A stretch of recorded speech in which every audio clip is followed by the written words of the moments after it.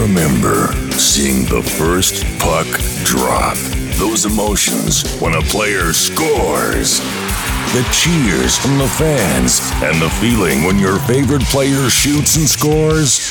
Your hockey heroes laced up their skates, taped up their sticks, and hit the ice. Remember the passion they played with, the passion you felt with every game, win or lose. Now, you can rekindle those memories with hockey players of the past. Get insights on how they felt on and off the ice. Hear interviews from coaches, referees, and thoughts from their fans.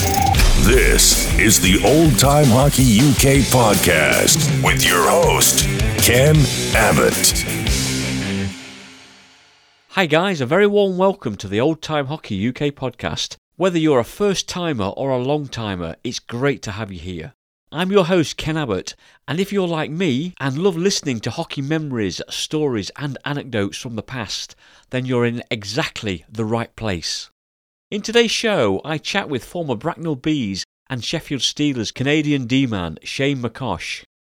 Shane reveals how he once loaned a team owner £25,000 to help pay his teammates' wages. Can you guess which owner? He also talks of a round trip to Nottingham where he needed 12 stitches to a head wound, and that was even before he stepped off the coach. Later in the interview, he comes clean on the player no pay, no play vote that could have killed off the Sheffield Steelers 2000-2001 Grand Slam winning season. He also gives his opinion on former Super League Chief Executive Ian Taylor. Hint, Shane wasn't too impressed. There's a lot to get through in this episode. Stick around, the Shane McCosh interview is coming right up. However, before that, could you help support the podcast and join our exclusive list of Patreon patrons that help keep the show alive? Take a look at our Patreon page at www.oldtimehockeyuk.com/Patreon. That's www.oldtimehockeyuk.com/Patreon. That's Patreon. You'll also find some terrific reward gifts on offer in return for your support of the show. Okay, it's time. Let's buckle up, press the whoosh button, and let's go to the Shane McCosh interview. Hi Shane, thanks for coming on the Old Time Hockey UK podcast. Ken, I appreciate it. Happy to have you on the show. Okay, let's dive straight in. You're originally from Oshawa in Canada. What are your earliest memories of playing hockey? You know what? I had a very family-oriented upbringing where both my brother and my dad played hockey, even at a very young age for me, because I think I started playing around 2 or 3 years old. Oh, yeah. My dad was a very good hockey player. My brother ended up being a very good hockey player down the road. And so we always did it as a family. I had 2 sisters that played ringette. It just seemed like a natural fit. And I guess I'd refer to us as the typical, Canadian family where, in the winter time, you go out on the rinks outside and, you played in the rinks and indoors when you could, and you could get, when you're old enough. And that's how we did. We had a rink in our backyard. I don't know how my dad did it, mind you, because he worked hydro, which was basically a job that was outside in the winters every day, and yet still came home and he always made sure that, the rink was watered and frozen and great for us as kids to play on. And like I said, I don't know how he did it all that time because he had to be pretty cold from working all day long.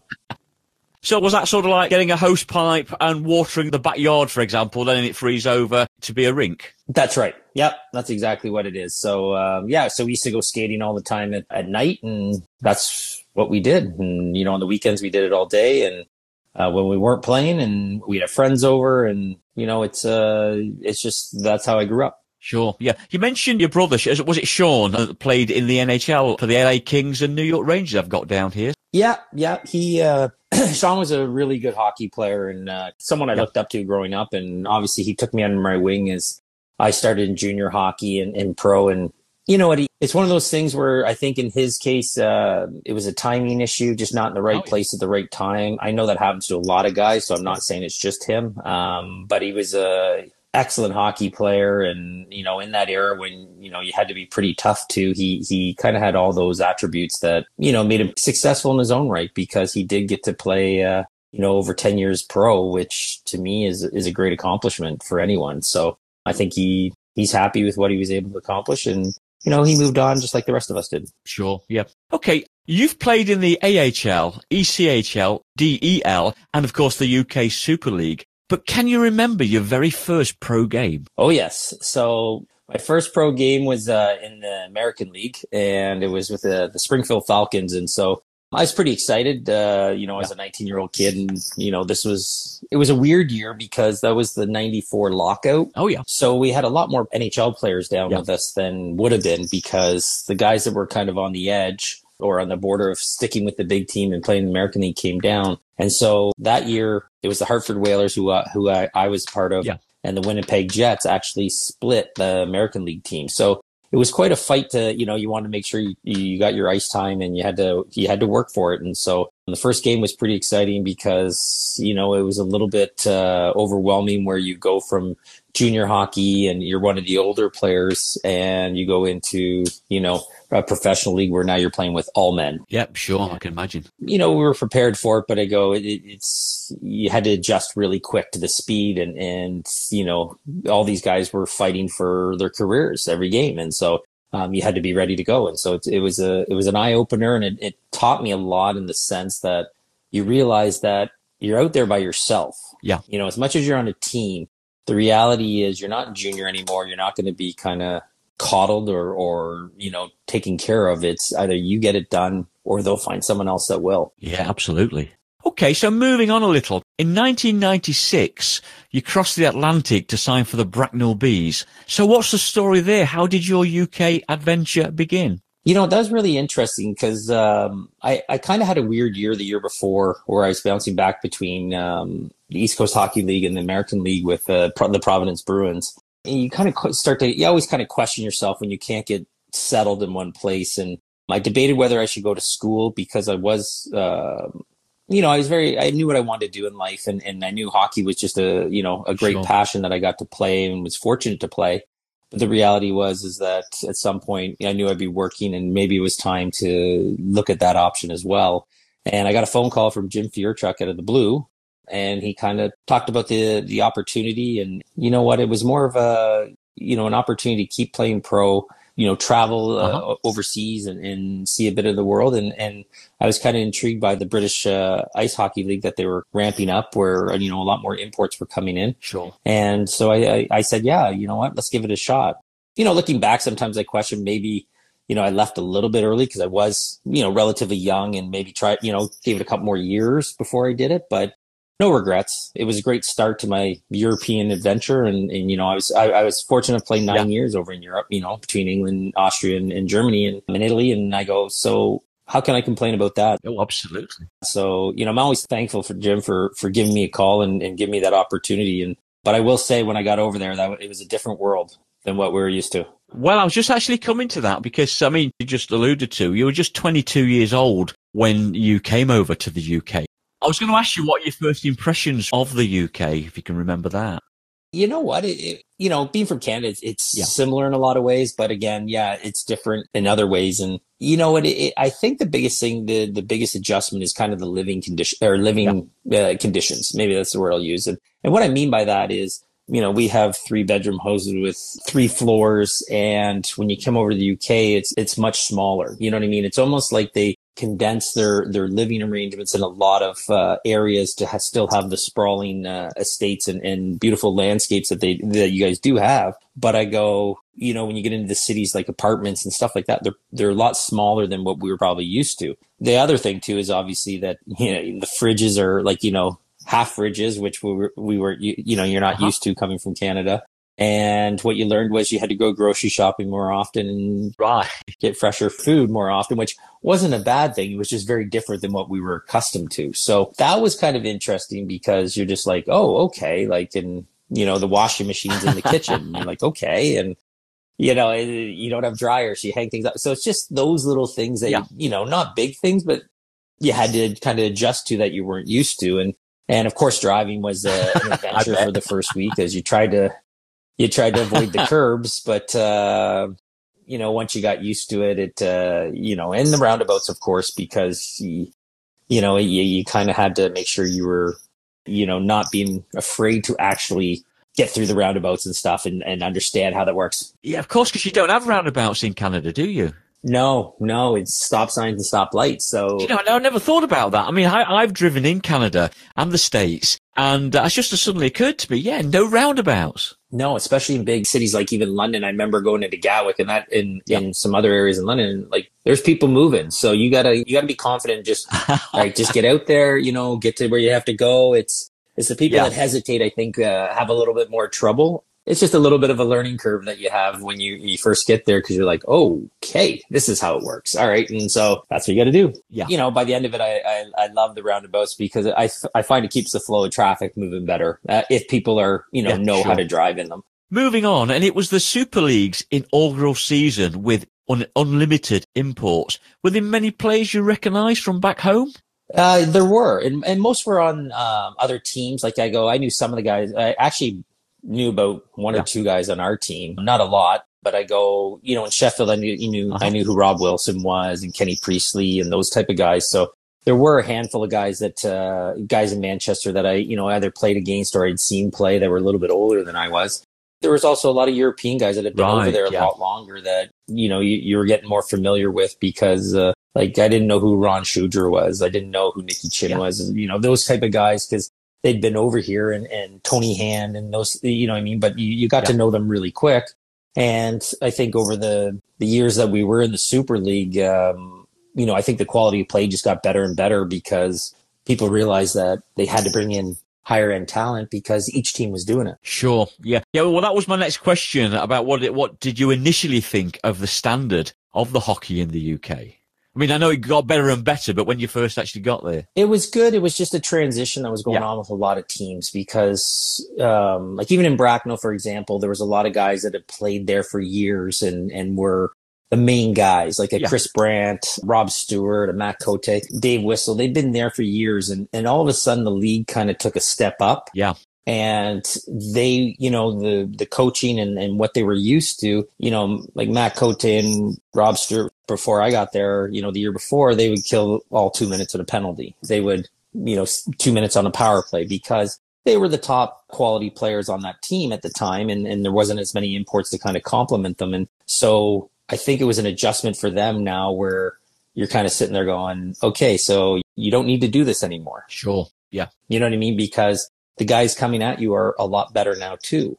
And you can't just, you had to kind of, pick your spots and realize that, we need help here because, the quality of play is picking up and the credit to them, they were still very, good players in the league at the time. And so, but I think that's kind of where you saw this transition from the year before where, 5 guys might play 30 minutes a game to where, you got other teams coming in and they've got 3 lines rolling through and you're like, you can't, I don't know how you're going to, think you're going to play this much because these guys are pretty good. I was just thinking that actually, because certainly, you go 5 years back, the very early 90s, they used to have only 3 imports per team.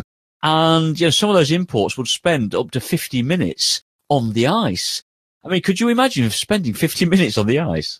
Oh, no, I could never do it. And, you look at a guy like Chris Brandt, you know what I mean? Like he's scoring 100 goals, you know what I mean? Like, so it's a transition where, you have guys come in like Dale Junkin and Wade Butches that came into Bracknell. And I think Dale in the second year that I was there won the scoring title. So, not that Chris still wasn't a very good player. He was. It's that step back they got to take because again, more and more quality players were coming in. And, it's one of those opportunities that it became more of, let's see what we can do because, Bracknell was one of the smaller teams versus, the Manchesters and the Sheffields of the world. And it was always a test or a barometer to see where we stood with teams like that and where we had to get better. And that's the challenge that I always enjoyed because going into Sheffield was always tough and going into Manchester was tough because they had top teams before the Super League started, and just adding a few pieces just made them that much better when it first started, and that's why they were sitting on the top at the time. But the league definitely over the the following 5 years, there was a lot more parity and there's a lot more quality on all teams that made it a lot tougher to play. Yeah, absolutely. Okay, so you had 3 seasons in Bracknell. What are your outstanding memories of your time at the club? Bracknell was just interesting. And even in the Super League in general, I can honestly say this, for the first 5 years, I probably saw something that I've never seen before in hockey.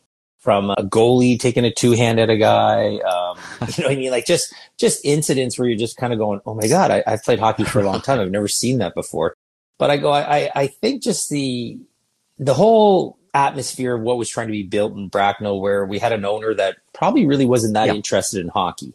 You had an arena that was very unique where, you know, it's, if you sat in the top, you couldn't see right down on the goal line because of the way it was set up. And it was just more the atmosphere of them trying to put together this professional team. And at the same time, not really knowing what to do and not really caring what gets done, because it was just part of a business. And that's more what it was. And like, we had the worst dressing rooms for the longest time for the first couple of years. Oh, really? Oh, they were just terrible. You obviously never went to Durham then. No. You know, like the visiting team got dressed out where the public skating happened, and we were in this small little room, and then eventually they ended up putting an addition on, which was much better. But it was just kind of the atmosphere and everything that went on, and the guys that kind of came in. And you know what, I think besides the 1 year that we did pretty well in getting to the Benson Hedge, I think it was the Benson Hedges Cup final, things like that, for the most part, I think it was just the guys and off the ice that I remember most, because again, all of us being away from home, we were pretty young, like a lot of young guys were on the team, and you know, we used to golf every Monday together. There's about 8 of us that always did. And just the experience of, you know, going out, hanging out, and just traveling, you know what I mean? We were close to London. We used to go to London all the time. And so those experiences were probably the biggest thing I remember about Bracknell, because the hockey was just kind of unique, and you know, we weren't that good enough to kind of compete in all the trophy events. And so it was just kind of, you know what, making playoffs, like the Final Four the 1 year in Manchester was probably a highlight hockey wise. You know, we made a good run of it. You know, just came up a little bit short in the semis, but it was still a lot of fun. Well, of course, the season after you left, the Bracknell Bees won the Super League Championship. Did you ever think about that and have any regrets that maybe you could have had a championship medal at that time? No, because you know what, it was just as much as I enjoyed my time in Bracknell, and you know, it was still kind of, you know, I wanted to play for a while, and I thought Sheffield gave me a better opportunity to do that. They were on a bigger scale. They were well known compared to Bracknell, because eventually, you know, I just wanted to keep playing, and I thought Sheffield would be a great place to, you know, continue my career. And you know what? I was happy for the guys. I knew a lot of guys on the team, obviously. Sure, yeah. I knew Dave Whistle, the coach there, so I was happy for them. But in the end, I still think it was the right move, because playing with different players and having different experiences was kind of the key to the growth of hockey in my hockey career anyways. And, you know, you need to go into situations that you're kind of a little bit uncomfortable with or uncertain about because it's new, and adjust to those. And I think that's what Sheffield brought, because, you know, you had Donnie McKee as a coach, but a lot of those guys are well established in Sheffield as well, you know, with the Longstaffs and the Andre Malos and the Rob Wilsons. And, you know, you try and integrate yourself in there to be a part of it. I think for the most part, it was a really good experience in Sheffield the first year. You know, we had some, you know, unfortunate coaching changes and stuff like that. Memories, insights, and anecdotes of hockey heroes. The Old Time Hockey UK podcast. Before we actually do come on to your Sheffield timeline, I'm going to go to some general questions. Yeah, no worries. All players have a favourite funny hockey story to tell. What's yours? Oh, the funniest one I have, I probably can't tell because it happened off the ice. Hey, sorry, you can tell. Nobody's listening. Long time ago. Yeah, I'd have to use alias names and stuff like that. But okay. I'll leave that one maybe just for off the record conversation. The funniest stories are the silly things. Like, you know, it's not the games, it's not the tournaments or like that. It's more like practice stories where at the end of every practice we do like a juice boy. You know what I mean? And you line up and you do your penalty shots, and last guy standing has to buy the rest of the team a beer or whatever it is. And I think those were kind of always the funniest things watching guys, because, you know, in Sheffield, the guys like the Ed Courtneys and Teeter Wins of the world, they never ran around at the end, you know, so you get the guys like me, Andre Malo, and Cale Short at the end, and it just kind of makes you laugh because you're trying to beat these goalies, and they're just making you look really bad. There's so many great stories about hockey, but I go, most of them always happen off the ice. Like Eddie Courtney, he was, we'd be stretching for a game, and you're like, Eddie, you're going to stretch? And he goes, did you ever see a thoroughbred stretch? And you just start laughing. And, Eddie was always great every time he went out there. That kind of stuff just kind of makes you laugh because, it's just the quality of the people you play with and, obviously their personalities, and probably it's the saddest and funniest story, and I know you'll probably want to get to it, is the vote in Belfast. Yeah, well, we're going to come to that when we hit the Steelers segments. Okay, well, I'll let you off on that one then, and let's move on to the next question. Most players have a nickname. What was yours? So, what I had, obviously I had my older brother who, with our last name McCosh, so he was called Kosher and I was Kashi, so I was kind of like the junior. So, but it was either Kosher or Kashi that people called me just, again, at a reference to the last name and which happens a lot, obviously, in hockey. Sure. Okay. Next question then. Did you have any superstitions or rituals before a game? Actually, I didn't. And the only reason I didn't is I was worried that I saw a lot of other players that had their superstitions and they had to do things certain ways. And the only thing that always worried me is if I didn't do something that mentally I always thought, oh, no, I'm not going to play well. And that wasn't always going to be true, but I didn't want to have the mental aspect of thinking that. So I did have routines, but a superstition, if I didn't do something, I didn't worry about it. I didn't tape my stick all the same way. I didn't do that kind of stuff. I got dressed the same way every time, but that was more of a routine than a superstition. But I go, we ate at certain times. I had a nap, for before games and, went to the rink, did kind of all the same stuff. But I go, it was never a superstition that if I didn't do this, I'd be off. I suppose it's like a self-fulfilling prophecy, isn't it? That you think you're going to play bad, you are going to play bad. Oh yeah, absolutely. And then hey, if I did something one day and had a good game, I might do it again the next game. You know what I mean? And kind of follow that routine. And then when it's a bad game, you just kind of move on to your next routine. And that's kind of, whether that's considered a superstition or not, that's kind of how I did it. But I know there's a lot of guys, especially goalies, they had to sit in a certain spot. They had to, tape their stick a certain way, and they just had their, touch the post 3 times, whatever it is. And I go, I get it. It's goalies are a breed apart though, aren't they? Yeah, it's kind of okay. That's next level. But I go, that's how they kind of buy in. And there was players like that too. I just wasn't one of those guys. Yeah. I just didn't want to give myself another reason not to play well. Okay, who was the best player you ever played with or played against? Best player I actually played with, which is kind of strange, is a kid that I played in Austria with, and his name was Joseph Dano. He was a Czech kid. He used to, in the Olympics, I think back in the 90s, he played with Peter Bondra and one of the Stastny brothers on his line. And he was fantastic. He could do it all. He was just a really great hockey player. And we always had an issue with it because we couldn't speak to one another because he didn't speak English and I didn't speak Czech. But I go, on the ice, you just went to the places where you need to go, and he was so good he would get you the puck. He's probably the best player I played with, but there was a lot of really good players, like especially in England, the Ed Courtney's, Eddie was a great player. He could do so much, you know what I mean, in so many different ways, and he was such a valuable player and a quality person. So I always enjoyed playing with him, and I could go through a number of them that were very similar, and but I go, that's probably the best player I played with. The best player I played against, trying to think back now, because, even back home in North America, there were a lot of, good players. And I could even go back to junior and say, the best player I played with was actually Brian Berard. He was my partner for a year, and he was a great hockey player, and it was a shame what happened to him. Playing against, I'm going to just go back to England and say, I really enjoyed playing against Tony Hanning, Kenny Priestley. Right. Yeah. Them together, they were always hard to play against. And I just always enjoyed playing against guys like that because, they just went out and played the game. There was no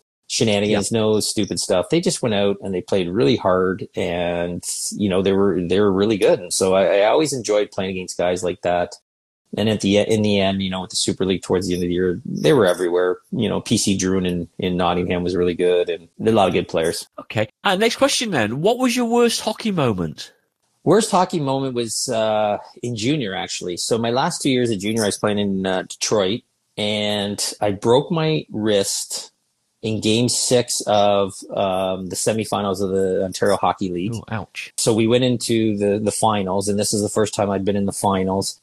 I couldn't play the first 3 games because I had, I just broken my wrist and stuff, and they fit a cast to my hand so I could do it. And fortunately, it was my bottom hand, so it made it really hard to kind of pass and shoot. And so by the end of it, we were able to get me playing, and it just wasn't the same. You know what I mean? I just wasn't the same player, unfortunately. And the next year, we went to the OHL finals, and I got hit, and I broke my other wrist. Oh, that is unlucky. It was in Game 5 or 6, or 5, and we ended up winning Game 6 and going to the Memorial Cup. And I had to play the Memorial Cup with a broken wrist and a cast on my arm. And gosh, that one was more disappointing because at the time, I was probably playing the best hockey I'd played up to that time in my life. And it just, it was redemption for the year before, and we were, looked like we were going to the Memorial Cup, and this was our, your one chance, because it's a very hard trophy to win. And, that kind of happens, and, you're on a big stage, especially in the hockey world, where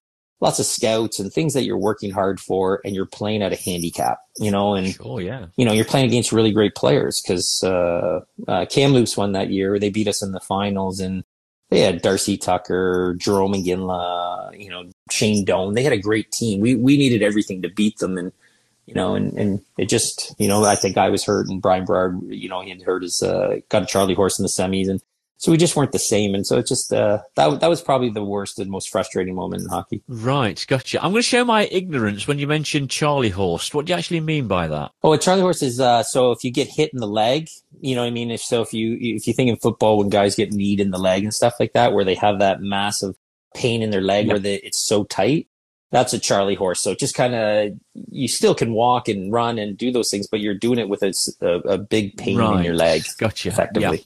Okay, so moving on again then, and after 3 seasons in Bracknell, you signed for the Sheffield Steelers. And what's the story there? How did that happen? You know what? At the time, one of my closest friends is Cale Short. Oh, yeah. He played the year before, and it just kind of, I knew Donnie McKee from back home, and they were bringing over some, Jason Weaver went from Nottingham, who I'd known, and it just kind of worked out that they were speaking to me and Dale Junkin, who was also a close friend from home. We both kind of were talking about it, and we kind of liked the idea of making the move. Bracknell was a nice little town, and the guys were great, which made it better. Going into London and stuff was great, but I go, Sheffield was just a bigger town. It was a different part of the country. The facilities were, top notch. Yeah. And, the players they had in Sheffield were always, they always had really strong teams. So absolutely. Yeah. The irony, I guess, is we probably, thinking to myself, is we're going to have a better chance there, what I mean, to do more than in Bracknell. And then, it did turn out that Bracknell did win the trophy that year. But, it was a move that we decided to make. And you know what? Like I said earlier, it was the right move for me. And I'm so glad that I did it, because my experience in my time in Sheffield was great.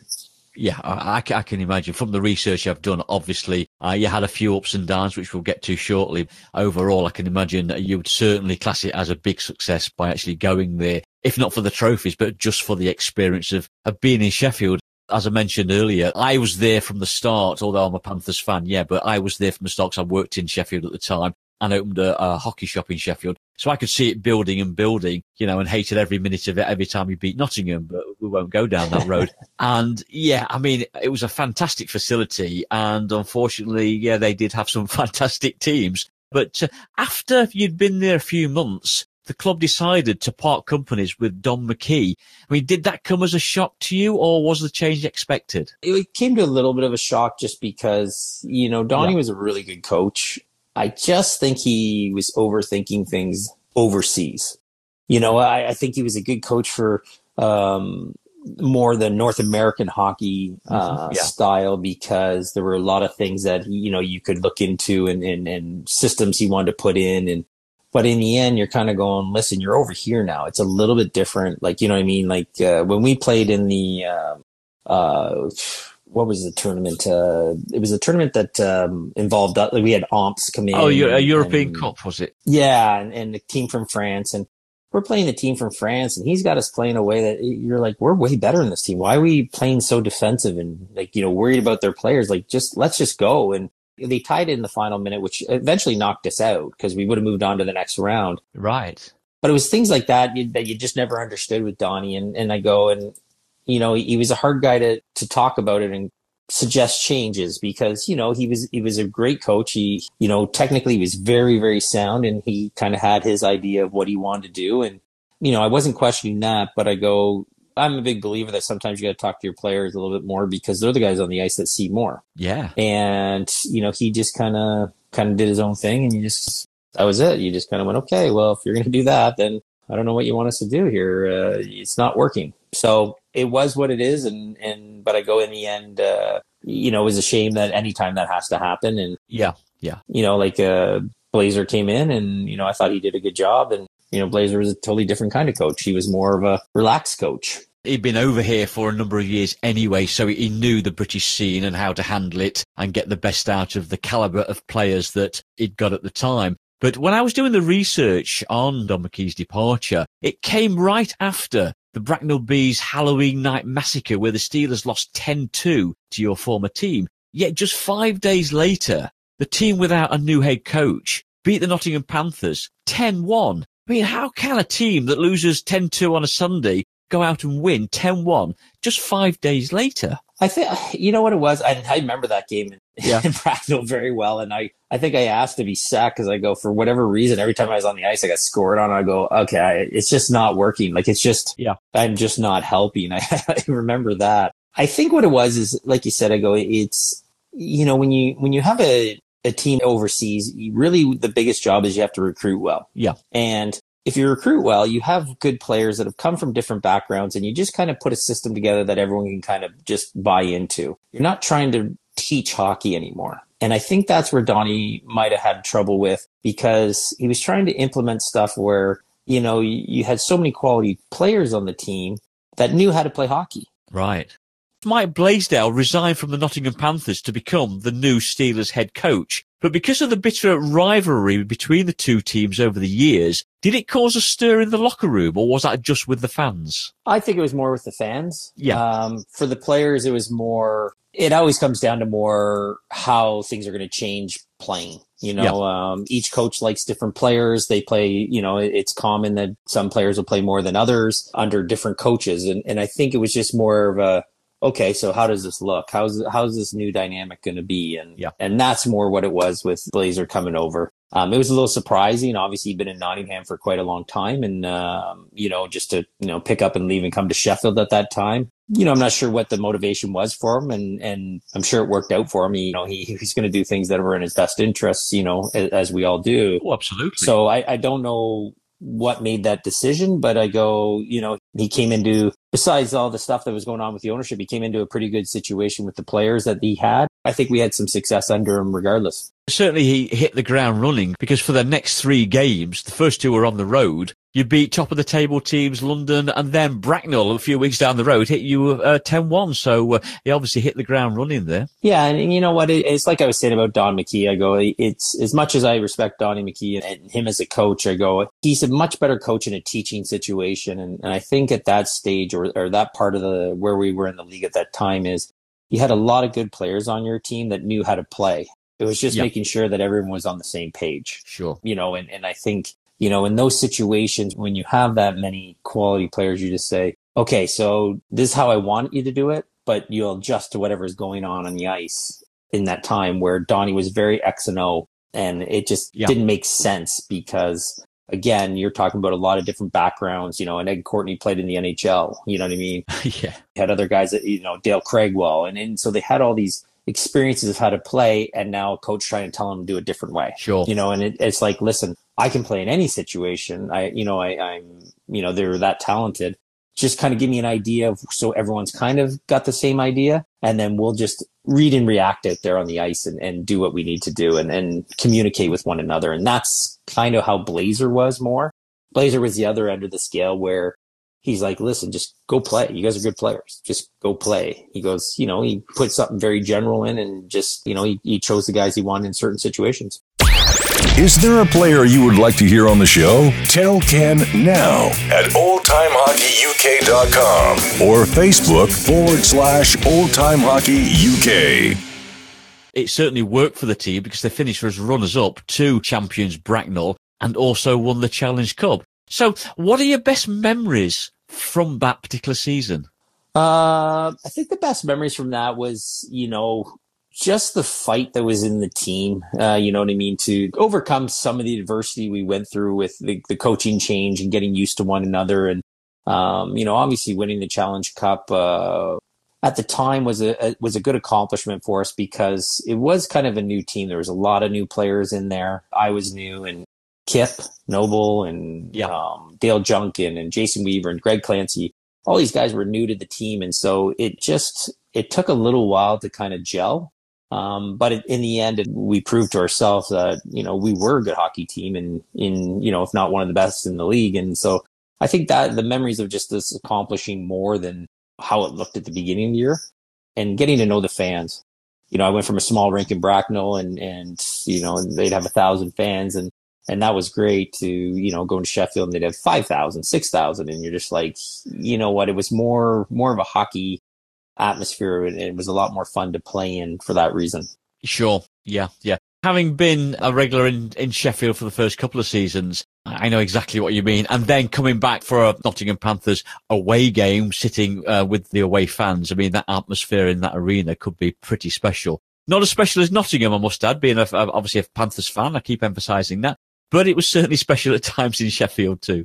Oh, yeah. Actually, you know what? When you asked me one of the funniest moments, I actually thought of the best moment because I was going to Nottingham to play with Bracknell. But one of the funniest moments is when we used to go and obviously get on the bus to go to games, I would sleep under the chairs in the bus. All right, yeah. Because, I'd done it forever in junior and everything. So I'd sleep under and we had the card table bus. So you always had the V there. Yep. But for some reason, the bus we took had the bathroom in the middle of the bus rather than the back. So what I did was I slid under the chairs and had my head in this, where the two chairs are back to back. Right. And I was sleeping. And so we were going to Nottingham and all of a sudden the bus driver slammed on the brakes. Well, I went sliding along the floor and my head hit one of the footrests on the back of the bus and cut me. And we're not even at the game yet. Yeah. So I get out from under the chair. I got cuts, a cut on my forehead, and I got Chris Brandt and Brian, who was our trainer at the time, putting stereo strips, trying to just piece it together. Oh God. They call ahead to let them know that, we're going to need some stitches when I get there. Yeah. So I go in and I'm laying on the table in the Nottingham dressing room. And of course, guys are coming in that I knew from Nottingham and just like Jamie Leach and all these guys, and they're laughing at me and going, "What the hell happened to you?" And I'm going, "Oh, it's unbelievable." And so they're looking at it here, and there's probably about 3 or 4 people standing over me, and I think I end up getting about 12 stitches. Oh. And one point I'm just sitting there and I'm just kind of looking, I'm just laying there because it's happening. And I look to my right, and whoever was standing beside me, and I think it was a Nottingham, part of their training staff, was holding a pair of scissors, and it had to be about 5 centimeters from my eye. Oh. And I'm kind of looking like this going, "Oh." And he's looking at the wound, so he's not really paying attention. So I had to kind of grab his hand and slowly move it away. Oh. And they stitched me up. And of course it was high, towards my hairline. So they can't bandage it. So they took a wrap and wrapped it around my head. So I looked like a wounded war veteran with this giant wrap around my head. And I have to go to the dressing room and get changed. All the guys on the team were killing themselves laughing, going, "You have to go out there for national anthem." I'm like, I am not going out there for national anthem because you have to take your helmet off. So Jim Furchek had a superstition of staying in the room during the national anthem and then going out. So I stayed in there with him. So I never had to take my helmet off. But that was probably one of the funnier ones that I've seen where you're going to a game and get 15 stitches on the way. But my question is to that then. Did you ever repeat sleeping on the bus like that again? Oh, yeah. Yeah.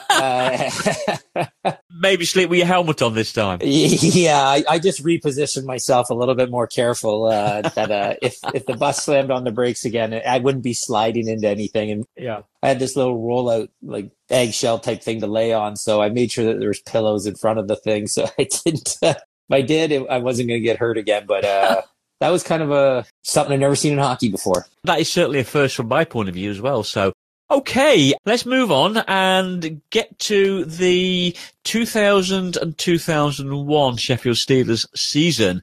And it's often been described as being the best of times and the worst of times. Of course, the best of times because the team won the Grand Slam.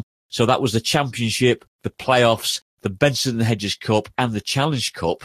But of course, it was the worst of times as the team had been in dispute with team owner Darren Brown almost since the season began. So tell me about that. You know what? There were so many behind the scenes stories there that so many people don't know about. And Sure. it was definitely a very trying time because they set us up with the weirdest schedule. So most of our home games were in the second half. Oh, yeah. Which was very, very strange. So I think in a 20-game span, we had 3 home games. And so it gave Darren, whatever Darren was doing, which obviously was illegal and shady, Sure. Gave him an excuse because he was saying, look, we have no revenue coming in. This is why, we're going to have to put off paying you and stuff. And you could see it and you're like, well, I can buy into that, I guess. It makes sense. We have no home games. And, when you have 6,000, 7,000 fans, you're like, yeah, I get it. All this money comes in. And it bought him time at the beginning of the year for him to continue doing whatever he was doing. Yeah. So it was hard for us to kind of argue it. But the team we had put together was obviously a very, very good team. And, absolutely. We just kind of kept playing along and doing well. And one of the things a lot of people didn't know at the time is I was in an elevator with Darren and Simsy, actually, and we were talking about things, and we're talking about this because I was actually the player rep that year. Oh, yeah. And he just said, do you want to lend me 25,000 pounds? Oh. He goes, I'll give you 10% interest. And as soon as the games come, I'll pay back after each game. Oh.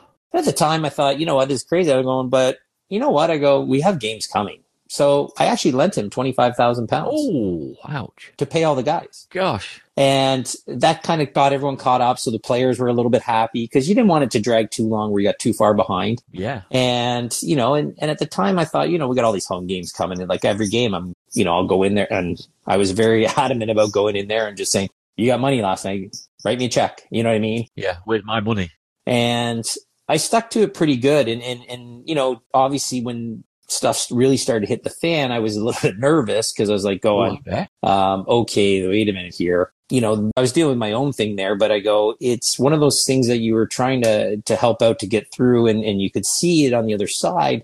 You just didn't know that Darren was doing exactly, everything that he was doing. And fortunately for me, I did get it all back and everything worked out in that way. But that was a relief.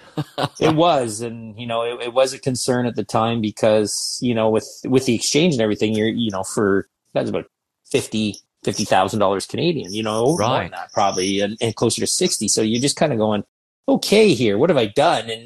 But you know what? I knew that, I stayed on top of them pretty good. Every, even 4 home games in a row, I was in there and I was collecting, $5,000 a game, 6, and sometimes they put me off a little bit, but I'm like, okay, what day am I coming in here to get money? It wasn't, you'll get it to me. And so it was just unfortunate that a lot of stuff had come out while I was doing that. And, one day the players signed a thing that they weren't going to play that game because they weren't getting paid, and I'm like going, oh no. But we still ended up playing. And as the player rep, I was able to kind of get more insight into what was going on and more information and kind of use that to my advantage to kind of make sure we kept pushing things along.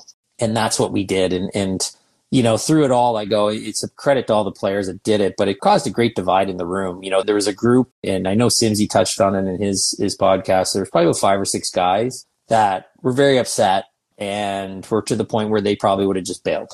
We called it a year, and they weren't going to do it without everyone else, but they were more pushing that we're not going to get our money. This isn't going to work. So to me, it was more, okay, I get the problem. You keep saying the problem. I go, we got to find a solution. That's the key. Yeah. And that's kind of where on the other side. So I had the players that, wanted to play, were quiet. They, didn't know what to do. And then you had these, 5 pretty, influential guys on the team and more militant. Yeah. And just kind of, Dennis Vial and Paul Baraldo and David Longstaff. They were more built that way that they weren't trusting. They just kind of made it worse than what it was, but it was still bad. So they weren't wrong. They weren't wrong in any respect.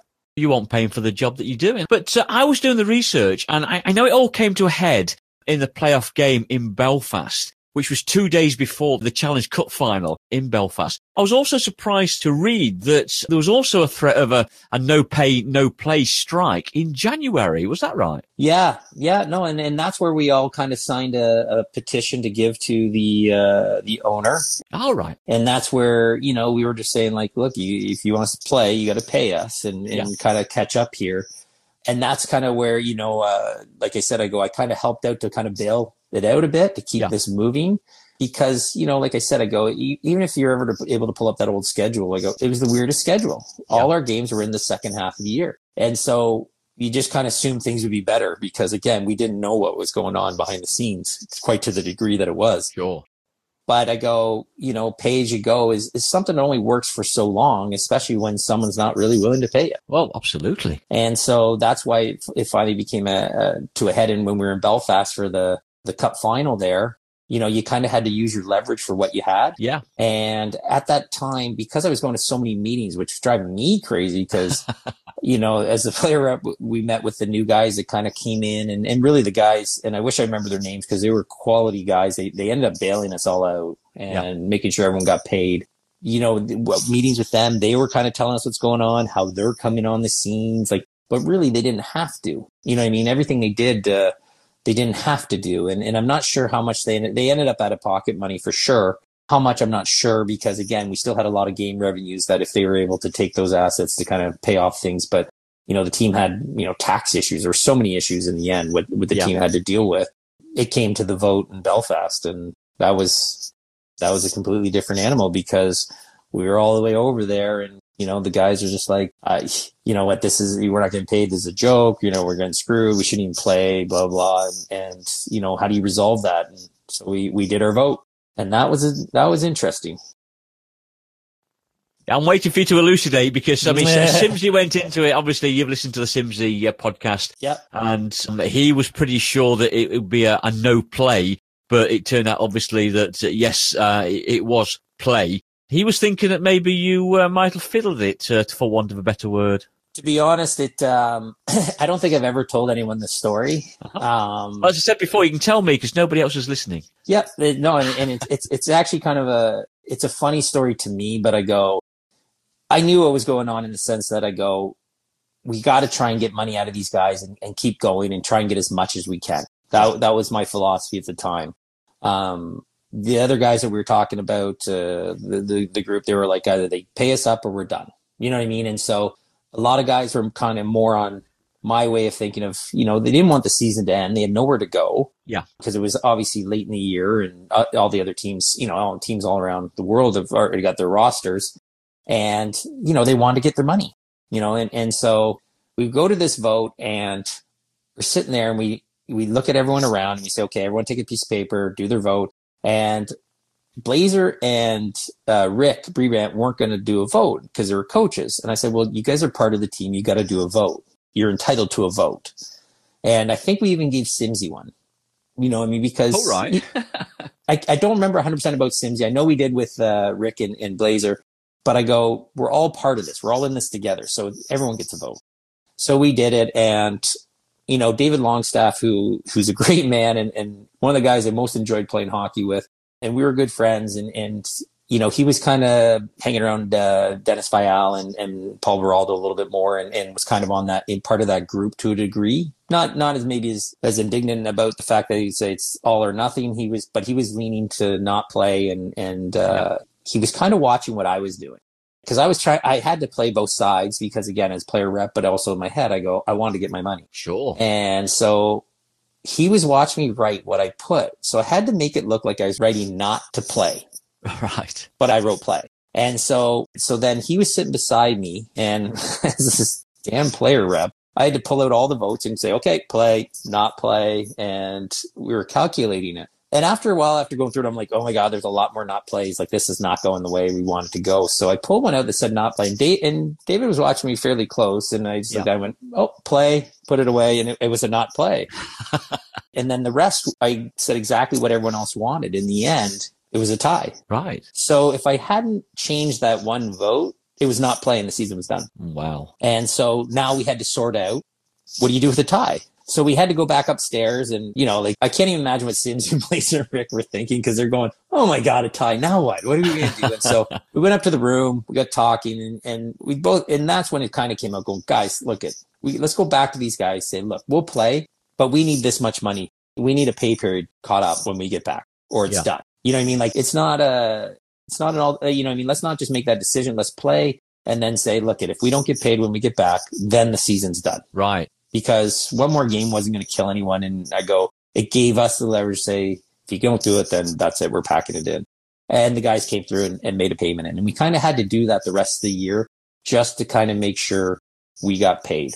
And that's why we actually finished out the year. And the credit to the guys is really how we went into the cup final after all that stuff going on in the thing to win it. Right. Yeah. Gotcha. After that first Belfast Giants game, 2 days later, you played the Scottish Eagles in the Challenge Cup and won the game 4-2 for another cog in the Grand Slam year. But what was the mood like in the camp for that particular Challenge Cup final game? Can you remember that? You know what? It was, again, it was one of those things where we were trying to get as much out of the business, from the guys we can to give us a reason to play. Yeah. So we were utilizing that. In the end, the guys were all professionals on the team. You know what I mean? So no one was going to go out and not play hard or work hard or quit on someone else. Yeah. It just wasn't in them. Like Dennis Vial, as much as, you know what I mean? He was very upset about everything and it was affecting him, off the ice with the fact that he was angry and thinking we should just stop the season. Yeah. When he stepped on the ice, he was a professional and he played. And the same with Paul Baraldo and the same with all the guys that were kind of, leaning in that group. And the rest of us, we followed them. They were the important guys to the team and we followed them and we could just go out there and play hard because in the end, we separated the game from what was going on off the ice. And we, we were all winners. We were all professionals and we wanted to win. That's why you played hockey, to win. And then when it was over, we wanted to make sure we were being taken care of on the other end. And so we went back to focusing on that. And so that just shows the quality of the team and the guys on the team. So that's kind of where that went. It's an interesting story. And I don't know if David Longstaff remembers this. So at the end of the year, they do I don't know if Seconda was still sponsoring us at that time, but they do the Player of the Year. And David Longstaff had a great year. So whoever won a Player of the Month got invited to this year-end banquet at the finals weekend. And so I was fortunate to win a month. David, I think, won one or two. He had a great year. And then there was a number of guys from other teams. And I think Peter Angelo and a few other guys were there. And someone was asking me about the thing. And David was standing beside me. And they said, what about these guys coming in? Should they get the team? And I said, absolutely. And I said, these guys came in, didn't have to, put in money of their own, made us all whole. And, there's no guarantee that they're going to. Whoever the commissioner of the league at the time was, and I wish I remembered his name because I didn't like him very much. Taylor. Was it Taylor? Yes. He was just the worst person to run the league, period, because I don't even know. I can't even say one good word about him, to be honest. Yeah. I go, he should give it to them because of what they did. You know what I mean? And came in and he saved this because I go, think of the league if Sheffield folded halfway through the year. God, yeah. Think of and I go, they should give it to him, and they never did. And when we walked away from that conversation, David Longstaff, Lobby, came up and said, you know what? He goes, I never even looked at it that way because they were so focused, obviously, on what was going on in the negative side of it, which was understandable. The reality is we were getting paid, just not the way we wanted, but we were still getting paid. And the guys that came in, they didn't trust, they didn't want to deal with it. And you're like, but these are the guys that got us the money. I don't care who came in, as long as someone tried to make all the players whole for what was agreed upon. That's all I focused on the whole time. And that's the solution. I go where, and it happens in a lot of different situations where the problem that was going on with, unfortunately for those guys at the time is they were focused on the problem and it was a big problem. So sure. I don't blame them for that either. But the guy's name was Ian Taylor. Yeah. So I'll tell you one quick story about him, and then after that, I lost a lot of respect for him. Is we were in Belfast again for something, and maybe it was before we even did the vote. Maybe it was that time. I don't remember. And we walked in after a practice, or maybe it was a morning skate, and Rick Breban asked me. He goes, "Taylor wants to talk to someone about what's going on." he goes, "You're the player rep. You have to go talk to him." I'm like, Right. So I went over and we sat down and Rick was there and we're talking and he's just like, yeah, like, I hear you guys may not play. You guys can't do that. Blah, blah. I go, well, you guys aren't doing anything. The league's not doing anything. He goes, what do you mean? I go, well, we're in here hearing the stories of what's going on with one of the owners you guys approved. We're not getting paid and we haven't heard anything from the league. Nothing. And he's like, oh, we're doing stuff behind the scenes. I go, behind the scenes doesn't help us. You know what I mean? You guys have basically done nothing to help us. You're not in our corner. And I go, and we don't understand why. And I go, so we don't care, you know what I mean, for the most part, what your issue is or what your concerns are, because you guys don't care about ours.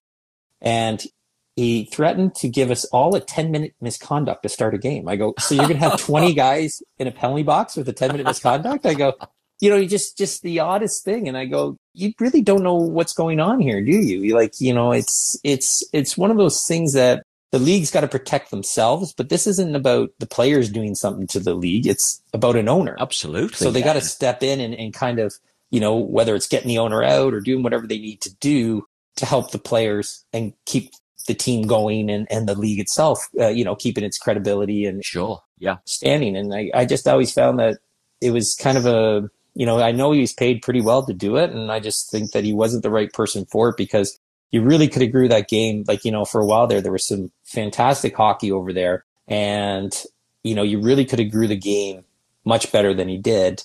But I go, you know, it's easy for me to say from on this side as well, because again, I didn't deal with the day-to-day that he did either. So I'll give him a break on it that way. Yeah, but the main point is what you're saying is that the league knew about it for months and months and never did anything until the threatened player strike in Belfast. Yeah. 8th of March it was. They didn't do anything until that happened. And that's totally wrong. Yeah. And then it was our fault. Yeah. You know what I mean? Like, we can do something. And you're like, we've been dealing this for 3 months. Not one person from the league ever came talk to us. That's crazy. So, you know, I mean, it just, like I said, I go, that's why I don't have a lot of good things to say about Ian Taylor in that regard, because I was disappointed. You know, we battled it out ourselves a long time, and the union rep at the time, who was a lawyer, and I wish I remembered her name as well, because it's going back a few years. She was fantastic. Joe Collins. Yes, she was amazing. She was so helpful. And, you know, you always kind of, why do you need a union overseas? And, you know what I mean? Like, you kind of always wanted that. But it wasn't that expensive. And you're just like, well, I might as well. And you know what? Thank God we did, because she was, you know what I mean? Like, she was great. You know what I mean? There's someone that's going to bat for you. And Ian Taylor didn't go to bat for any of us. And that's it for me. Just moving on to a side point, you mentioned the two guys that came in to look after the team, because basically, I think about a week later, Steelers owner Darren Brown lost the franchise. He had to relinquish it. And the two guys that came in, who you were saying you couldn't remember the names, while you were saying that, I was just looking it up, actually. The two guys that you mentioned were two Yorkshire-based businessmen, Martin Jenkinson and Andy Cook. So they were basically the saviours of the Steelers season that year. They were. And the funny thing is, we had a player meeting where Dennis and Mike O'Neill and Paul and Adam brought in these guys, and they kind of tried to talk us into the thing that these two guys were buddies with Darren. Yeah. And that's, you know what I mean? So you couldn't trust them and all this stuff. And I'm like, I get it. I go, I'm not questioning that, because I go, they're just two guys. You know what I mean? I don't know who they are. I go, if they're willing to put up money, I don't care. You know what I mean? Because yeah. I go, this is what we need to look at, guys. Like, if these guys are stepping up, I go, I don't care if they're Darren's best friends. You know what I mean? I go, because again, the end result is we just want to get what was owed to us. If they're stepping up, then that's the name of the game, isn't it? That's helping everybody. Yeah. And so they got a lot of resistance for some of the guys. I had, you know, numerous meetings with them, and because, you know, again, it's this damn player rep. Never again, eh? Yeah, I had to find out who they were and what they, you know, I mean, and report back to the guys. Yeah, sure. And so I had a number of, you know, meetings with them and stuff like that. And, you know, you kind of had to be skeptical for sure. Yeah. But at some point you got to kind of say, well, okay, if you guys do what you say you can do, great. And that's why, you know, at the end, when I was being asked about it, I go, I give these guys full credit. In the end, I don't know the exact amount they were out of pocket, but I go, whatever they did to get us, made everyone whole, I go, is a credit to them. Yeah. And I think, the guys didn't appreciate it as much as they should have. And I have most respect in the world for Dave Longstaff. And, when he said, he goes, I never thought of that way. I go, I had to deal with him. You weren't dealing with him like this. And I go, I respect them for that. And the guys put the money where the mouth is, which is something that obviously Darren Brown didn't do. Yeah, and then what you did is you watched Ian Taylor take the franchise away from them. Yeah, absolutely. And that's where I sit there and go, how can I respect someone that basically came in and did their job, his job, by bailing out Sheffield and helping the league, and they just went, no, we're not going to, we want another initiation or whatever fee for a new franchise. And so that's, again, another kind of X against the Ian Taylor where I go, I can't respect you for that reason.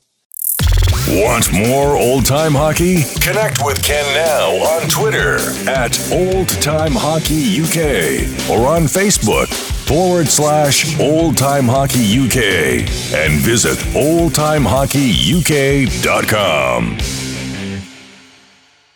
Okay, let's move on. And I want to go back to another road trip a month before the Belfast game, and this time to a game against bitter rivals, the Nottingham Panthers, and the infamous Battle of Lower Parliament Street. I'm sure you thought I was going to come to that anyway. Yeah. What do you remember about that game, and in particular, the bench clearance? I mean, where were you when it all kicked off? You know what? Obviously, there's a lot of bad blood. Barry Nykar had... I think he'd taken a cheap shot at Scott Allison and Paul Baraldo. Yeah. And so they both were looking for it. They wanted to go after him and have a word. Yeah. And obviously, Dennis, back up anyone on his team. And so you kind of knew, not that it was coming, but you knew that at some point of the game where it's going to boil over and, maybe there's a couple fights or something like that. I mean, like just kind of what was going on that whole year anyways, because the league definitely got much tougher that year. Uh-huh. And there's a lot of guys in the league that could really fight. So, but sure enough, it all started. And of course, Scott looked at an opportunity to pay some revenge and got Barry pretty good, which, got the Nottingham bench all upset. And then Barry ended up squaring off with Dennis and they were fighting. And I think Scott climbed over the glass at Nottingham, which was quite high. Apparently so, according to Simsy, yeah. And once that kind of started happening, then, Blazer wasn't afraid to send the bench. And next thing you know, we're all on the ice and fighting. And I was right at the door, so you had to jump on. But I go, you kind of had to leave the guys that really wanted to, go after each other. And you're trying to, make sure nothing's uneven the rest of the time. So I think I ended up tied up with Jim Peck. Oh, yeah. And I know Jimmy from the Oshawa days. And so, and him and my brother are good buddies. But we were both old enough and smart enough to realize that if there was kind of like something that, even because the refs couldn't control it, where a fight was over and, you just needed breaking up, we'd go over and kind of, break that stuff up because it could be very dangerous. You know what I mean? And there was no beef where, I wanted to, fight someone in Nottingham at the time or like that. So you're just kind of, I would say the majority of the guys were just on the ice kind of going, okay, grab someone and keep them out of the fray. And, just let the big guns do what they need to do. Yeah. And so it was quite an experience. It really was. Cause I go, you're just watching this and, someone could have went around and suckered another guy. Like it's a vulnerable situation for a lot of guys. But you know what? I go in the end, I don't want to say it's part of hockey, but it's not like it's never been seen in hockey. And it was very interesting to be part of it. In the end, I'm just glad no one got hurt. Sure. Yeah. And, I know the next time our rink was sold out, that Nottingham came to the rink. Yeah, it was always good for bringing the fans in, that is for sure. Oh, yeah. And then we almost had one in Manchester, which a lot of people don't know actually as well is... Oh, yeah. There was a 5-on-5 brawl that we had on Manchester. And we had some really tough guys on the ice and that could handle themselves. So I think Scott Metcalf was out there. Vial was out there. Baraldo, a few other guys. And they had some tough guys like Tremblay out there and stuff. And at one point, Blazer goes, okay, clear the bench. And I remember standing at the door and I'm like, hold on. I go... We're not at a disadvantage out here. You know what I mean? I think we're going to do okay. I go, we clear the bench. You know what I mean? Manchester had a number of guys too, like Dougie Dool and Tremblay out there that, were tough guys. And you're like, should we be really, you know what I mean? And the guys kind of held off because, as much as it's entertaining for the fans, I go, I know a lot of guys on their team. Guys know it's same as other guys. And you're just like, are we going to run around here and just start punching each other again? So we just kind of let the 10 guys on the ice handle it. And then that was it. And it didn't escalate from there. But I'm like, oh, I don't know if we can have another bench clearing brawl. Like, it was like a week or two later. And I'm like, wow. I don't know if we want to go down this road. Ian Taylor would certainly have not liked that, would he? Yeah, not at all. Not at all. So could have been very, very ugly.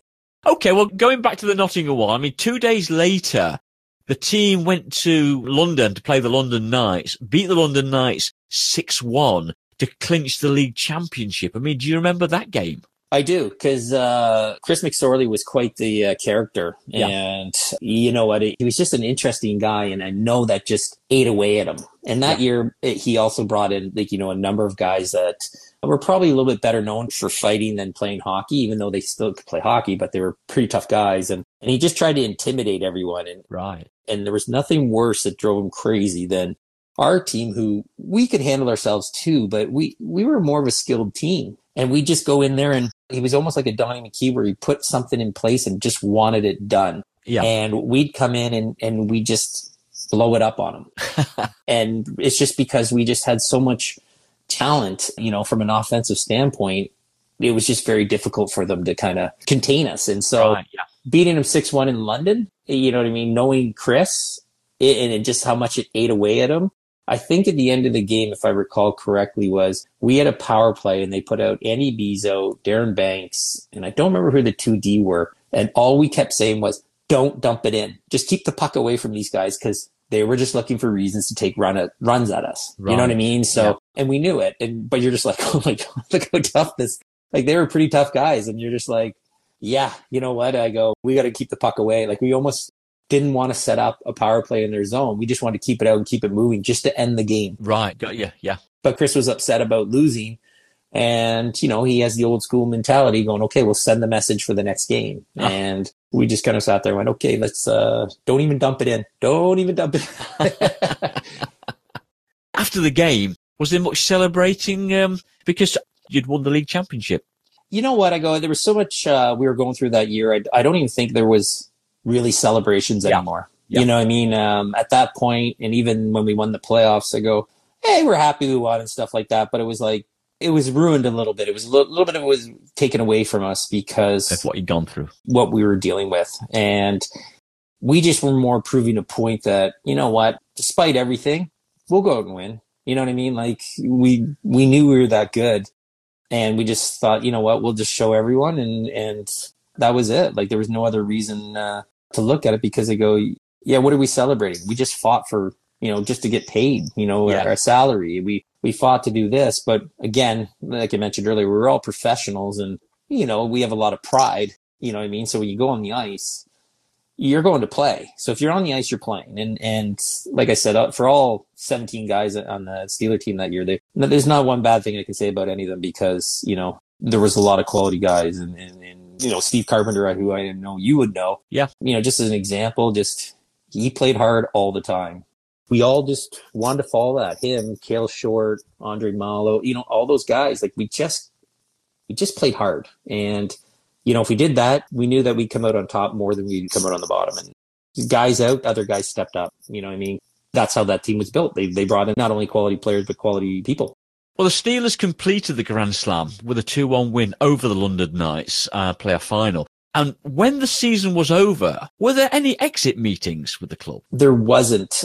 You know what? It was scattering. You know what I mean? Like, yeah, people were glad to get away. Yeah, guys were tired. They wanted to go home. Yeah. You know, I'm sure management wanted us to leave to get rid of the apartments, the cars, you know, all that stuff with everything that was going on. It was a pretty quick exit for a lot of guys. Yeah. I think actually when we flew out, there was 13 of us flying out at the same time. Wow. Which is actually another funny story, which I'll tell you too, because that day was free. Sure. Yeah. You know what? To show you how anticlimactic it was, even because it was in Nottingham, the final game, and after, half the team went home and half the team stayed. So half of us went back to Sheffield, and some stayed, because we could have stayed and had a great time and partied. And I go, and that's probably what was common from years before, but guys were just like, let's get out of here. You know what I mean? Like, we won, let's just go home, get ready. We'll go home for the summer and, you know, recharge, because it was mentally draining dealing with the stuff off the ice. And It's just a shame that after all you'd been through as a team, after all you'd won, I mean, the Grand Slam, for God's sake, that's all you wanted to do. That's, it's such a shame, really. Well, and it also caused a divide in the room, like I mentioned earlier. Like, you know what I mean? Like Rick and Blazer were seen as management, you know what I mean? Which was an unfair thing to me. They were very clear on their positions. They wanted to play. They wanted to keep going. I go, so that was their position. You know what I mean? Like that. And okay, you know, no different than Dennis or Paul or anyone that didn't want to play. You know, I wasn't in that camp, but I go, okay, well, I understand your position. You know what I mean? Like, I don't dislike you. I don't have an issue with you, but I go, it just caused a divide among the players because some were so adamant both ways. And, you know, I think in the end, it wasn't, hey, Dennis, let's go celebrate. It's like, hey, Dennis, great year, you know, go home, you know, relax. There's no hard feelings, but there's no, let's celebrate together, you know, let's party together. Cause I go, and I'm not picking on Dennis. It's just saying that I'm using him as an example. It's just saying, cause if I pick on Dennis, he may come find me and I don't want that either. You know what? I go, yeah, that was a long time. And, you know, we had our differences through the year on maybe what we thought, you know, could be done. But in the end, you know what? We won, we were made whole. Let's just all move on. And that's kind of more what it was. And so we went back to Sheffield Arena and I think Simsy was there. And it's still, this is one of the funniest things I've seen in a long time. So we were standing up in the corners of the rink. They have those stairs that go up where you can get into the rink or when people come out. Yeah. And so we were there and there was a lot of fans at the rink. You know what I mean? That had come to see us when we got there. It was a tradition that's what they did after you'd won and playoffs. The team travelled back and the fans would always wait for them to celebrate with them. Yeah. So like I said, I think there was about 10 or 12 of us. It wasn't a full team anyway. So a good majority of us were there. And so we're up top and there's a lot of fans and they're asking for each guy to speak. And, you know, everyone's saying, yeah, you know, hey, despite everything, it was a good year. You guys, you know, the fans were great. Yeah. Thank you. Stuff like that. And Dennis got up there and they go, yeah, you know, I want to thank you guys for all your support and that. He goes, but, you know, to be honest, I don't think you're going to see a lot of these guys back here next year. Which was kind of like, oh, okay. And Mike O'Neill, who's a brilliant guy and just witty, and he goes, that's because we're going to be standing over there. And he pointed to another place we could be standing. Like, and it just, you know, like it just, like we're going, Dennis. Good like, save that. Good save. Yeah. You know, like the fans are here celebrating and you're just telling the most disappointing thing. So yeah, it's, you know, Mike saved it. And I really liked Mike. He was, you know, obviously him and Dennis and Paul were very close and kind of in that camp together. But I go, like I said, I'm friends with all of them and you know, all of them were great guys in their own right. Like, you know, I enjoyed playing with them and being with them. And I know that was tough for them because they didn't want to make it seem that it was as great as what happened. Yeah. Because of what we just went through. But you know what? It was taken away from the fans who, you know what, paid the money to come watch us play and they deserve to kind of participate in it with us. So it was kind of funny that was kind of said. And we all kind of had a laugh about that because it was kind of a funny way to end the whole thing, to be honest. Yeah, sure. Okay, so you went on to have 4 seasons in Europe. You played twice in Italy, once in Germany and then Austria. But did you have any offers from UK clubs to return to the country? You know what? I never actually heard from any of the clubs again. Really? Yeah. When I went to Italy the next year, I actually had a pretty good year and kind of was setting myself up. And fortunately, I got hurt in the very last game of our playoff. Oh, yeah. I got hit in the knee. I partially tore my patella tendon and had a bunch of microfractures. And so, you know, from the year I had, I was able to go to the DEL, which was the league I always wanted to go to because it's a real quality league. Sure, yeah. PC Droon was there that year too, on the same team, which was kind of nice. And you know what? It just, I was just never the same after that. Yeah. I went to camp and I couldn't walk. I couldn't skate. Oh gosh. Yeah. I go on the ice. I could walk, but I couldn't skate. And so I actually had to go to practice the first one and fall into the boards to make it look like kind of hurt myself over there. Yeah. And I will say one thing about, you know, the medicine or the physiotherapy tactics they use in Europe are far superior to here. I think we're starting to integrate them more over here, but you know, they looked at it, they said, okay. And that's where I found out about the patella tendon and all these microfractures where blood was going into the bones and there's so many of them. He goes, that's why it hurts so much. Oh, wow. And they said, we'll have you on the ice in 10 days. And they did. Oh, but I was never the same because, you know, you compensate, like I never built the leg up that summer the way I wanted to. Right. Yeah, I was always a little bit behind, and I ended up hurting my other knee and ankle and a few things. So it was a tough year in Germany, but yeah, I never heard anything from England again. Shane, it's been a real pleasure talking with you today, and thank you so much for coming on the Old Time Hockey UK podcast. Ken, it's been a great pleasure for me too, and I think it's a great thing that you're doing because it's great to hear stories from, guys that you played with and seeing how they're doing now. And, I really enjoyed reliving some of those stories with you and what went on and back in the day, and gave me a nice chance to go back down memory lane. And I really enjoyed it too. So once again, thanks for that, and I'll catch you later. Yes, take care of yourself and talk soon. Memories, insights, and anecdotes of hockey heroes. The Old Time Hockey UK podcast. Thanks for a really interesting and enjoyable interview, Shane. I really appreciate the honesty. We're now at 73 Old Time Hockey UK podcast episodes, and all are available for free on Pocket Casts, Apple Podcasts, Google Podcasts, Spotify, or whichever podcast app you prefer. Have you visited our shop recently?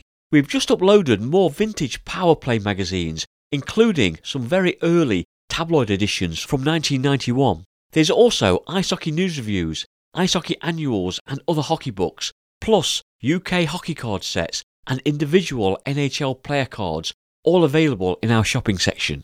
There's also t-shirts and sweatshirts too at giveaway prices. You'll find plenty of these goodies at www.oldtimehockeyuk.com/NS. NS for new shop. Why not check it out right now? It's shout-out time. A massive shout-out goes to all of my Patreon patrons. To Paul Blackburn, Tommy Ball, Oscar Brownsword, Rob Clayton, Colin Dunn, Susie Hatch, Sean Holland, John Hume Spry, Jim Murden, Jeff Povey, Chris Saddington, and last but definitely not least, Andrew Williamson.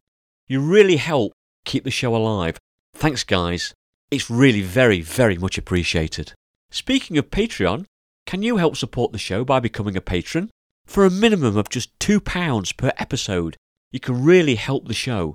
You'll find details at www.oldtimehockeyuk.com/Patreon. That's Patreon. There's also a page link in the show notes of this episode. Okay, so what else do I need to mention? Well, there's our email sign-up box on our website, and then there's our Facebook, Instagram and Twitter pages too. Simply search for Old Time Hockey UK. All links are available in this episode's show notes. And finally, a big thank you once again to Shane McCosh for coming onto the show. As always, a big thank you to you, the listener. And remember, if you'd like to hear your hockey hero from the past, email me at othpuk@gmail.com. That's othpuk@gmail.com, and I'll see what I can do. Sadly today, we have to say goodbye to a former Nottingham Panthers D-man. Canadian Greg McDonald followed his father Bill to Lower Parliament Street to wear the black and gold. In 2 seasons during the early 1980s, Greg played 38 times for the Panthers, scoring 48 goals, had 42 assists and 176 penalty minutes. Sadly, in late August, he lost his long battle with cancer. He was just 62 years old. We send our deepest condolences to his family and friends. Rest in peace, Greg, and thanks for the memories. Until the next time, I'm Ken Abbott, and I'll catch you later.